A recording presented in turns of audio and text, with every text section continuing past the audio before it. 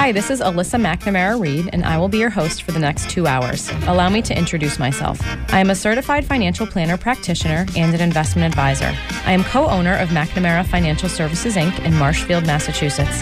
McNamara Financial is a federally registered investment advisor, and by my definition anyway, is a true family business. We work with clients like you every day, regular people that need help making sound financial decisions, or people that want one less thing to worry about. I work with clients for a fee based on assets that I manage, or an hourly or flat fee for creating financial plans. I am not compensated via commissions unless I have the pleasure of helping someone with their insurance needs. There are some things worth paying for, and perhaps a lifetime of financial security is one of them. I, of course, cannot guarantee that working with me will ensure a secure financial future. McNamara on Money has been a call-in talk radio show since 1990. I love hearing from listeners, and there truly are no dumb questions. In fact, I like the simple questions, because everyone should have the answer to those. Just don't call me asking for the next hot investment or which market is going to outperform this year. Number one, that's not the nature of this show. And number two, I have no idea. Any advice I give to a caller is meant to be generic in nature and should be verified with his or her own financial professionals. You will hear about a variety of topics on this show that relate to investments and personal finance. We try to cover topics that people can relate to regardless of their net worth or financial situation. And of course, we try to keep it interesting. I would crunch numbers for 2 hours or spreadsheet cash flows because I'm a total math nerd, but that wouldn't much make for good radio. Instead, I choose to educate people on topics surrounding big financial events in life, like marriage and divorce, kids in college, death of a loved one, career changes, and of course, retirement. I once heard that it is a smart man that knows what he doesn't know. I'm sure it was my dad that said that, and I'm also sure that it applies to women. That is why I invite guests onto my show that have expertise in different areas also related to personal finance. I feel it's important to note that the opinions of these professionals are not necessarily the opinions of McNamara Financial or any of its advisors. As long as we are on the subject of disclosure, I should note that while we may discuss investments and or markets on this show, that past performance is not indicative of future results. Thanks for tuning in. We're back. And this is McNamara on Money. We're a call-in talk show, so please give us a call at 781-837-4900. And we are discussing investing, what it is not, and what it is in some cases. So, Michael, do you have any further comments on what were we talking about? We were talking about is a good time or a bad time to invest? Yeah, and I know that took 12 minutes to answer, so let me do it in about 30 seconds. Folks, it's never a bad time to invest money if you have enough time and you believe that the future of the world is bright, and even though it temporarily seems to end on a regular basis, it'll get better. And if you do that, then I guess you'll have the courage to own a whole bunch of high-quality companies in your portfolio and give them a long enough time to make more money so they can become more valuable. That sound okay? Or? That does. Okay, yeah. That was the short answer. Right. I needed some... You need time. Yeah. Any time is a good time, as long as you have time. Yeah, and if you are fearful, folks, just take 6 months or a year or two to kind of work that money in slowly and just go from there, okay? Okay, we have a call. This is Jim from Pembroke. Morning, hello, Jim. Are you there, Jim? Yes, I am. Good morning. Good morning, Mike. I've got a kind of a curious question. Okay. A topic I'd like to discuss. Okay. It's Bitcoins. Okay. But not the way you think. Okay. Way back in the 19th century, we had a president named Andrew Jackson. And he didn't like what the state banks were doing. They were printing their own money. And so he set up a policy where he was going to not allow, he was going to require specie currency for pay all government debts. And he stopped the state banks from printing money. And I'm thinking, how is that, except for the fact that we have computers now, how is that much different from what we're doing now with the Bitcoin? Do you have an answer for that yourself, Jim, or a comment? Well, here's what I did. We went to the Fort Worth Mint in Fort Worth, Texas. Oh, wow. And I asked one of their gurus about that, and he thought about it and said, I haven't given it much thought, but there isn't much difference Okay. between because I don't understand Bitcoin at all, and I don't invest in anything I don't understand. But it seems to me like the Bitcoin was basically what the state banks were doing back in the 19th century. Okay. Philosophically, I would agree with you. Okay. And philosophically, it makes sense to basically live within your means and not print money to solve your problems, because that produces, very high inflation sometimes. Just talk with Argentina or some other side. So I have no issue at all structurally, philosophically, or financially with the idea about that, whether it's Bitcoin or something else, or the gold standard, by the way, was another example. The problem is that we ain't doing that. We're printing money when we need to, and our appetite for that money is so huge that I can't imagine governments being in favor of going to that standard. If it did happen, I think there would be a dramatic reversal in the standard of life of a whole bunch of folks across. So I don't know if we can afford it, and then again, maybe the question is, I don't know if we can't afford it. So yeah, it's no disagreement, Jim. It's being basically financially responsible, and I've occasionally railed on this show from time to time about how we're financially responsible, and the debts that we're building up by printing money, our kids and grandkids are going to pay for that, and hopefully not as dearly as might come to pass. So I'll kind of leave it at that. Do you have any follow-up comments before I let you go, Jim? No, just that was just a comment. Mainly. But it was a question too. Yeah, being financially responsible would be a great idea. We're both agreed on that, right? And listen, thanks for the call. Appreciate that. Okay. Talk to you later. Bye-bye. Yeah, it's kind of scary when you think about how we're spending our money and spending more than we take in, and we need to fix that. But sometimes we have a day of reckoning coming unless we figure out some things about that. And that's, I think, one of Jim's points. All right, let's talk about something a little bit more fun, maybe. I don't know. Well, here's one. Some people come in and say, well, I want to earn as much as the stock market is earning. Okay.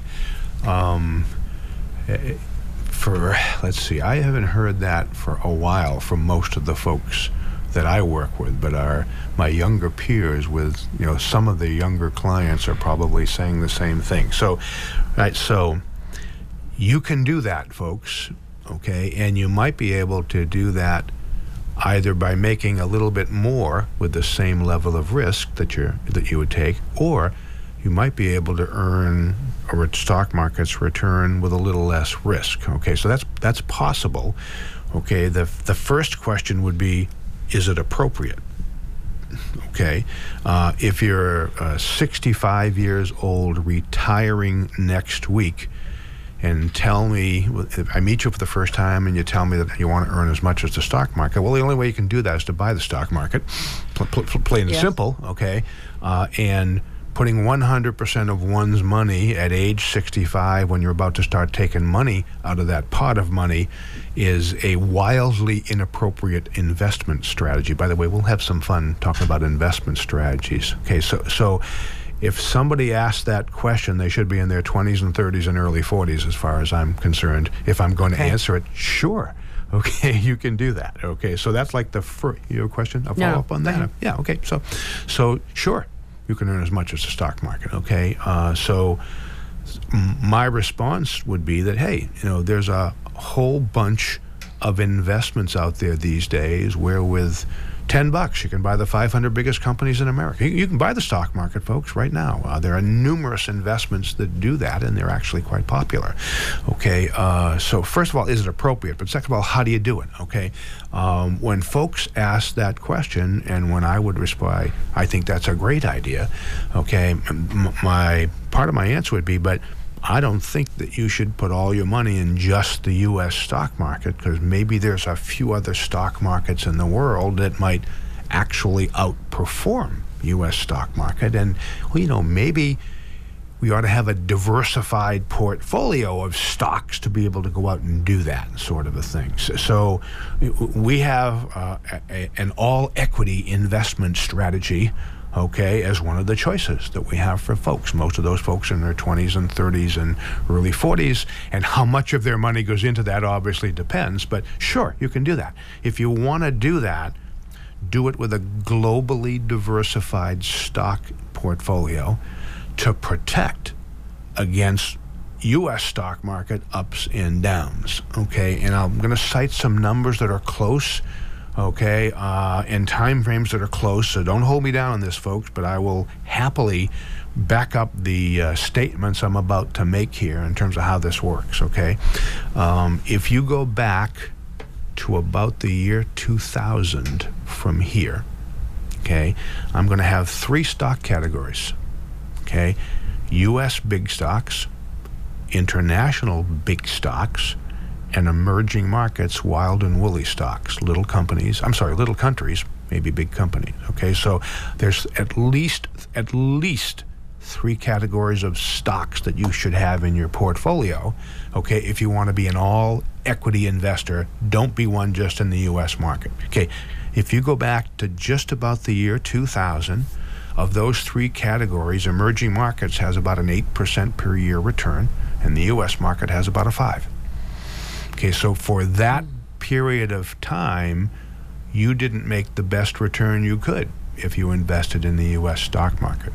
For about the last 7 or 8 years, you should have had all your money in the U.S. stock market. Okay, however, last year, calendar 2017, the U.S. stock market had a measly 21% return. I'm kidding, okay? However, emerging markets had a 37% return, almost twice the return. So folks, you don't want to earn a return equal to the U.S. stock market over the rest of your life. You want to earn a return from a globally diversified portfolio, okay, that takes the risk out of owning just the U.S. stock market, again, which has been a great place to be long term.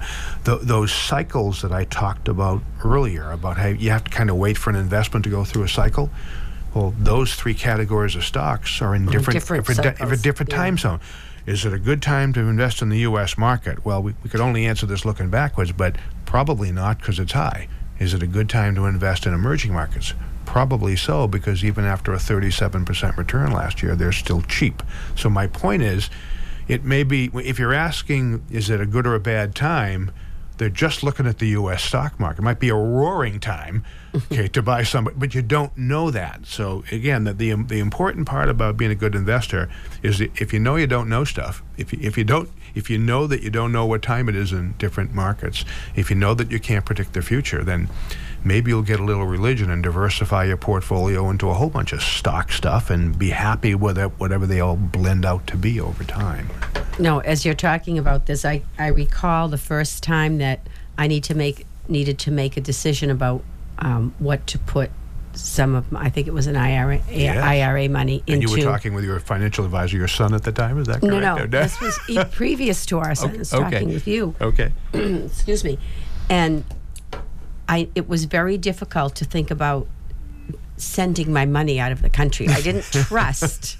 What? With your Greek heritage, you got a problem with that? But I didn't trust the rest of the world. Yeah, It's like, no, I want my money here. I believe in this, and you really have to, of course, over time and with more understanding that you get past that. Yeah. You break down those barriers. How do you think the Germans feel about the U.S. stock market? Yeah. It depends on where you grew up, I guess. That's right. Yeah. It's called home court advantage or home court bias in the investment world. Yeah. Or there's some security here. I feel good here, but I mean, it's a small world, really. Yeah. It's global markets. It's getting small. And to that really, really good point, it's the whole driver of all this stuff is capitalism, okay? And I'm sorry, folks, it's still a very good word, okay? It needs some controls and a leash once in a while, but let's not try to do away with capitalism, because there are not a lot of other decent choices. But anyway, so people, if people look back, one of the things I do with folks in the little investor education song and dance I do for an hour or two with people I meet is, would you rather have been born when you were born or 1,000 years ago? Okay, and everybody answers, well, of course, when I was born, and I say, well, yeah, but how come? And they'll say, well, medicine, or they'll say toilets, or they'll say health, or they'll say, cars or automobiles or transportation. Lifespan, yeah. Okay, so if you look back from where you are, okay, and I don't care where you are in life, if we have a problem with poverty in this nation right now, but if you had a choice between being poor now and poor 1,000 years ago, I got a news flash for you, which one you want to pick, sort of a thing. So my point is, if you look over a long period of time about what your lifestyle now is versus what it was way back when, everybody wants to be born when they were born, okay? And the reason for that is for some really weird reason, the quality of our lives in general, for most people on the planet in general, have improved.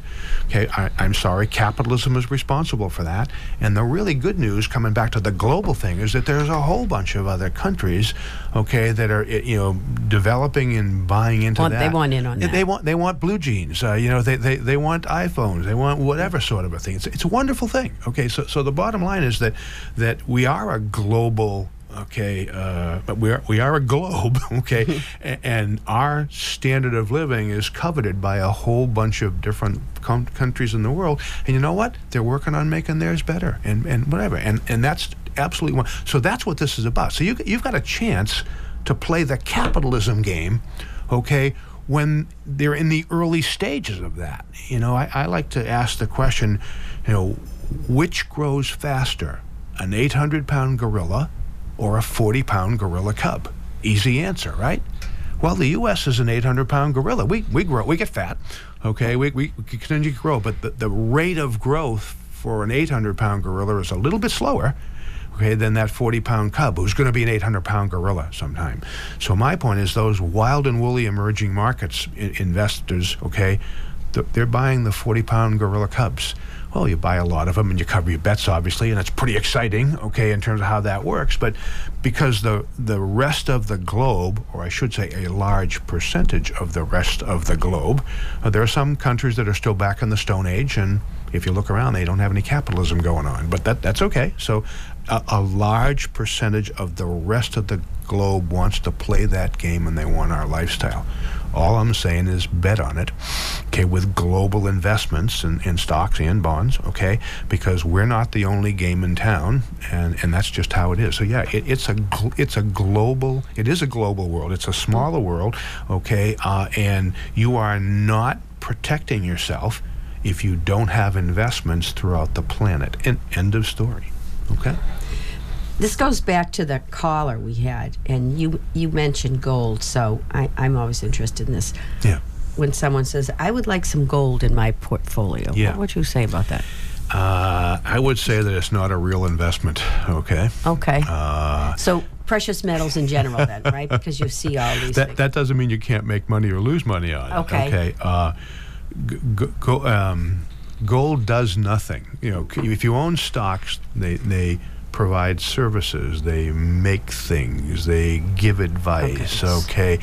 The only value in a metal is to what extent we can use it or not use it, or how all that works, okay. So it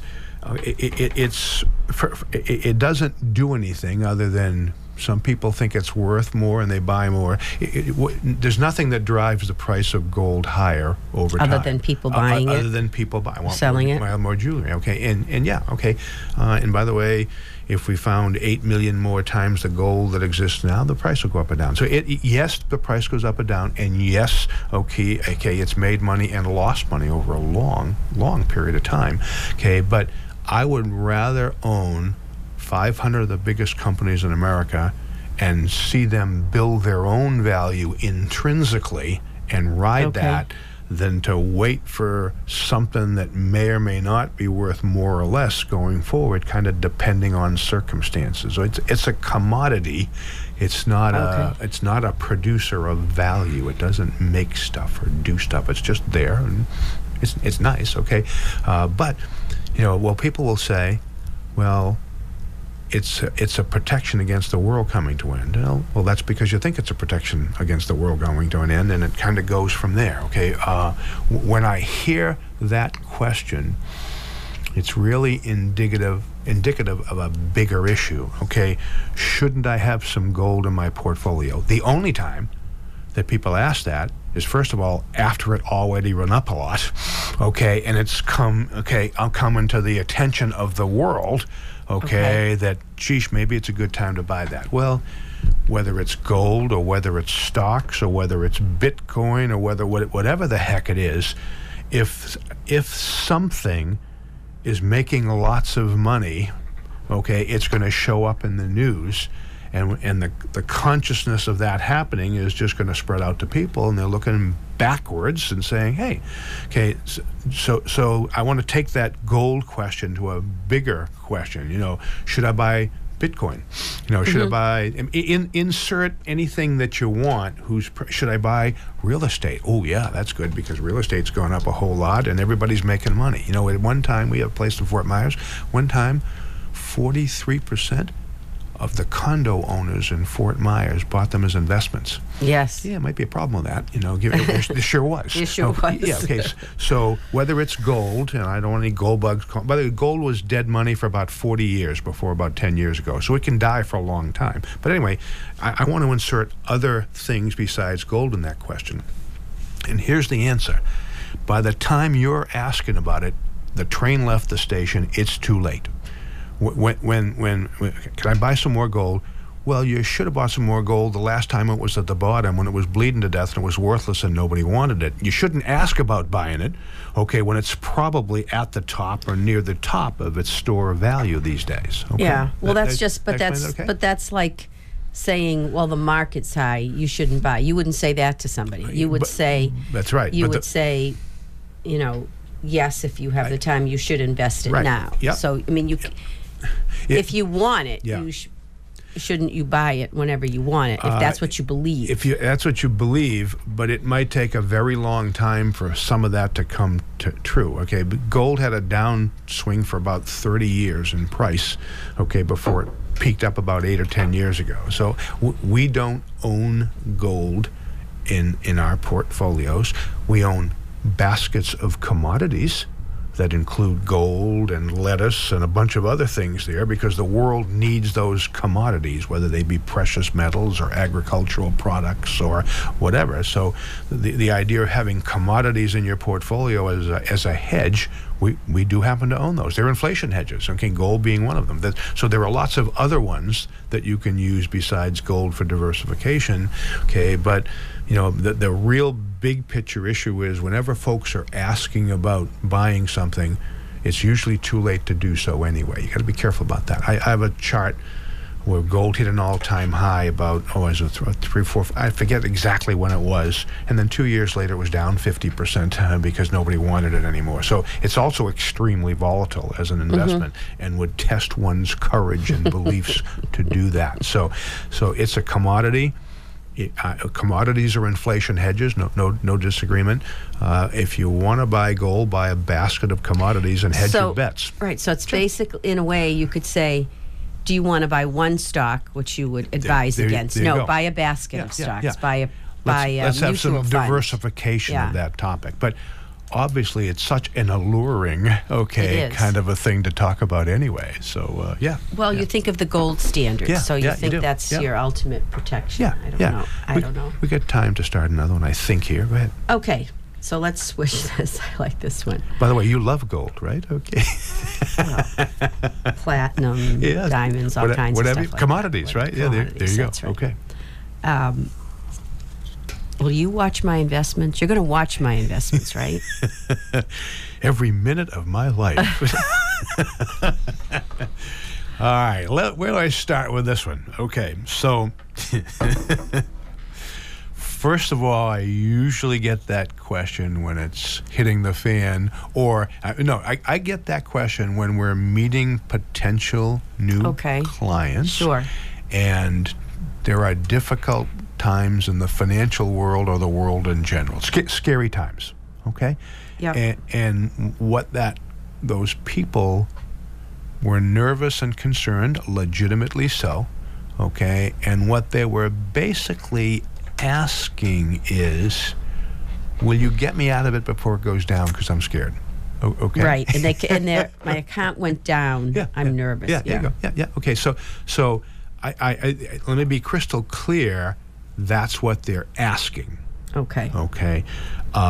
Every once in a while, often enough, I'll meet some potential folks who are potential clients, and they may want to hold on to some of their money and let us invest part of it. That's okay. And they'll say, most often the male, I might point out, is that, yeah, I watch these investments, I'm okay. Well, when you watch your investments, all you did at the best was see what they did yesterday. Watching is a current or a historical exercise. Watching doesn't imply watching into the future, which is what people asked when they said, will you watch? I could watch your investments. They went up, down yesterday. They've been down for the last 5 years. They've been up. That's watching. So watching, okay, means right now and or maybe over a period of time going backwards. Well, but that's not what they're really asking, because the future is what they're concerned about. So you can't watch into the future. You can watch right now, but all it means is it went up or down yesterday. So let's see. So I've got this investment. It went down a little bit yesterday. How do I feel? Well, I watched it. It went down. Well, what's going to happen tomorrow? I don't know. Well, it went down a little bit the day after that. Okay, what am I going to do? I don't know. Well, it went down. I mean, so you can watch something right down to zero if it's an individual stock, or down 50%. You can watch it. Or you can watch it going up, but that doesn't mean you know when it's going to hit the top, and it doesn't mean you know when it's going to hit the bottom. So it implying, do you know the future, McNamara? Because that's why we're here. Well, if that's why you think you're here, okay, let me explain. We don't know the future. We can protect you and diversify you and make some plans to deal with the future, but we don't know it, which is why we're going to diversify your portfolio and get you to have some realistic expectations about this game works. But I'm watching my portfolio. It means absolutely nothing. And when they ask me to watch it, I'll say, what you're really asking me is, can I get you out of this sucker before it goes down to save your money? And the answer is, I don't know. Okay, Mr. and Mrs. Potential Client, I have absolutely no clue what the U.S. stock market or any of the stock markets or bond markets of the world are going to do next week, next month, next year. Okay, and the moment that you figure out that you don't know either, then you might get a little religion about having a diversified portfolio and covering a whole lot of bases and dealing with an unknown future, and that's me. We don't know the future, but we can prepare for it and deal with it as best we can. That's as good as it gets, folks. Okay, watching does not imply knowing the future. If any investment advisor says, "Yeah, I'll watch your portfolio," I hope they explain that they're talking about today and yesterday and not tomorrow, sort of a folk. Okay, whenever you have a working relationship with anybody, you don't want anybody to have unrealistic expectations about what they think that you can do. And let's face it, knowing the future is a pretty unrealistic expectation. So is that okay? Any follow-up question on that or not? Well, I recall when they started printing the mutual funds daily in the newspaper, and they would print like it went up today, it went down. You could watch a mutual fund daily, which to me was like antithetical to what a mutual fund. Well, how do you be how do you be a long-term investor? Right. If you're looking at it every day, right? Right. You can't be. It's not meaningful, I don't think. Thank you. I don't think over over a day or government. a weekend. When I first broke into this business a very long time ago, as a stockbroker, you get monthly statements. Folks get monthly statements, okay?